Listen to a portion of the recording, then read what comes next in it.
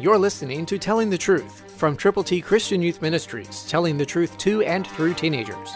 Here is Triple T founder George Dooms. Believe on the Lord Jesus Christ, and when he has come, he will convict the world of sin and of righteousness and of judgment. John 16:8, New King James Version. Jesus is talking about the Helper with a capital H. And he's talking about his coming. He's called the Holy Spirit. And when he indwells the believers, he convicts. And then he shares righteousness. The Bible says all of our righteousness is like filthy rags.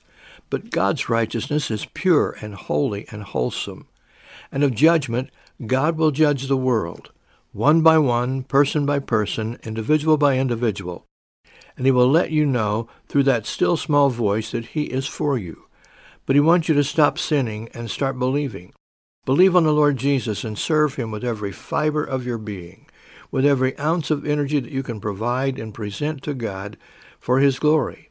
The Helper is coming, and he will invade your heart if you will open your heart to Jesus by believing on him. And then go and tell the truth to every person under every circumstance that is possible for you to do. You can be a very, very special catalyst by telling the truth today. Christ through you can change the world.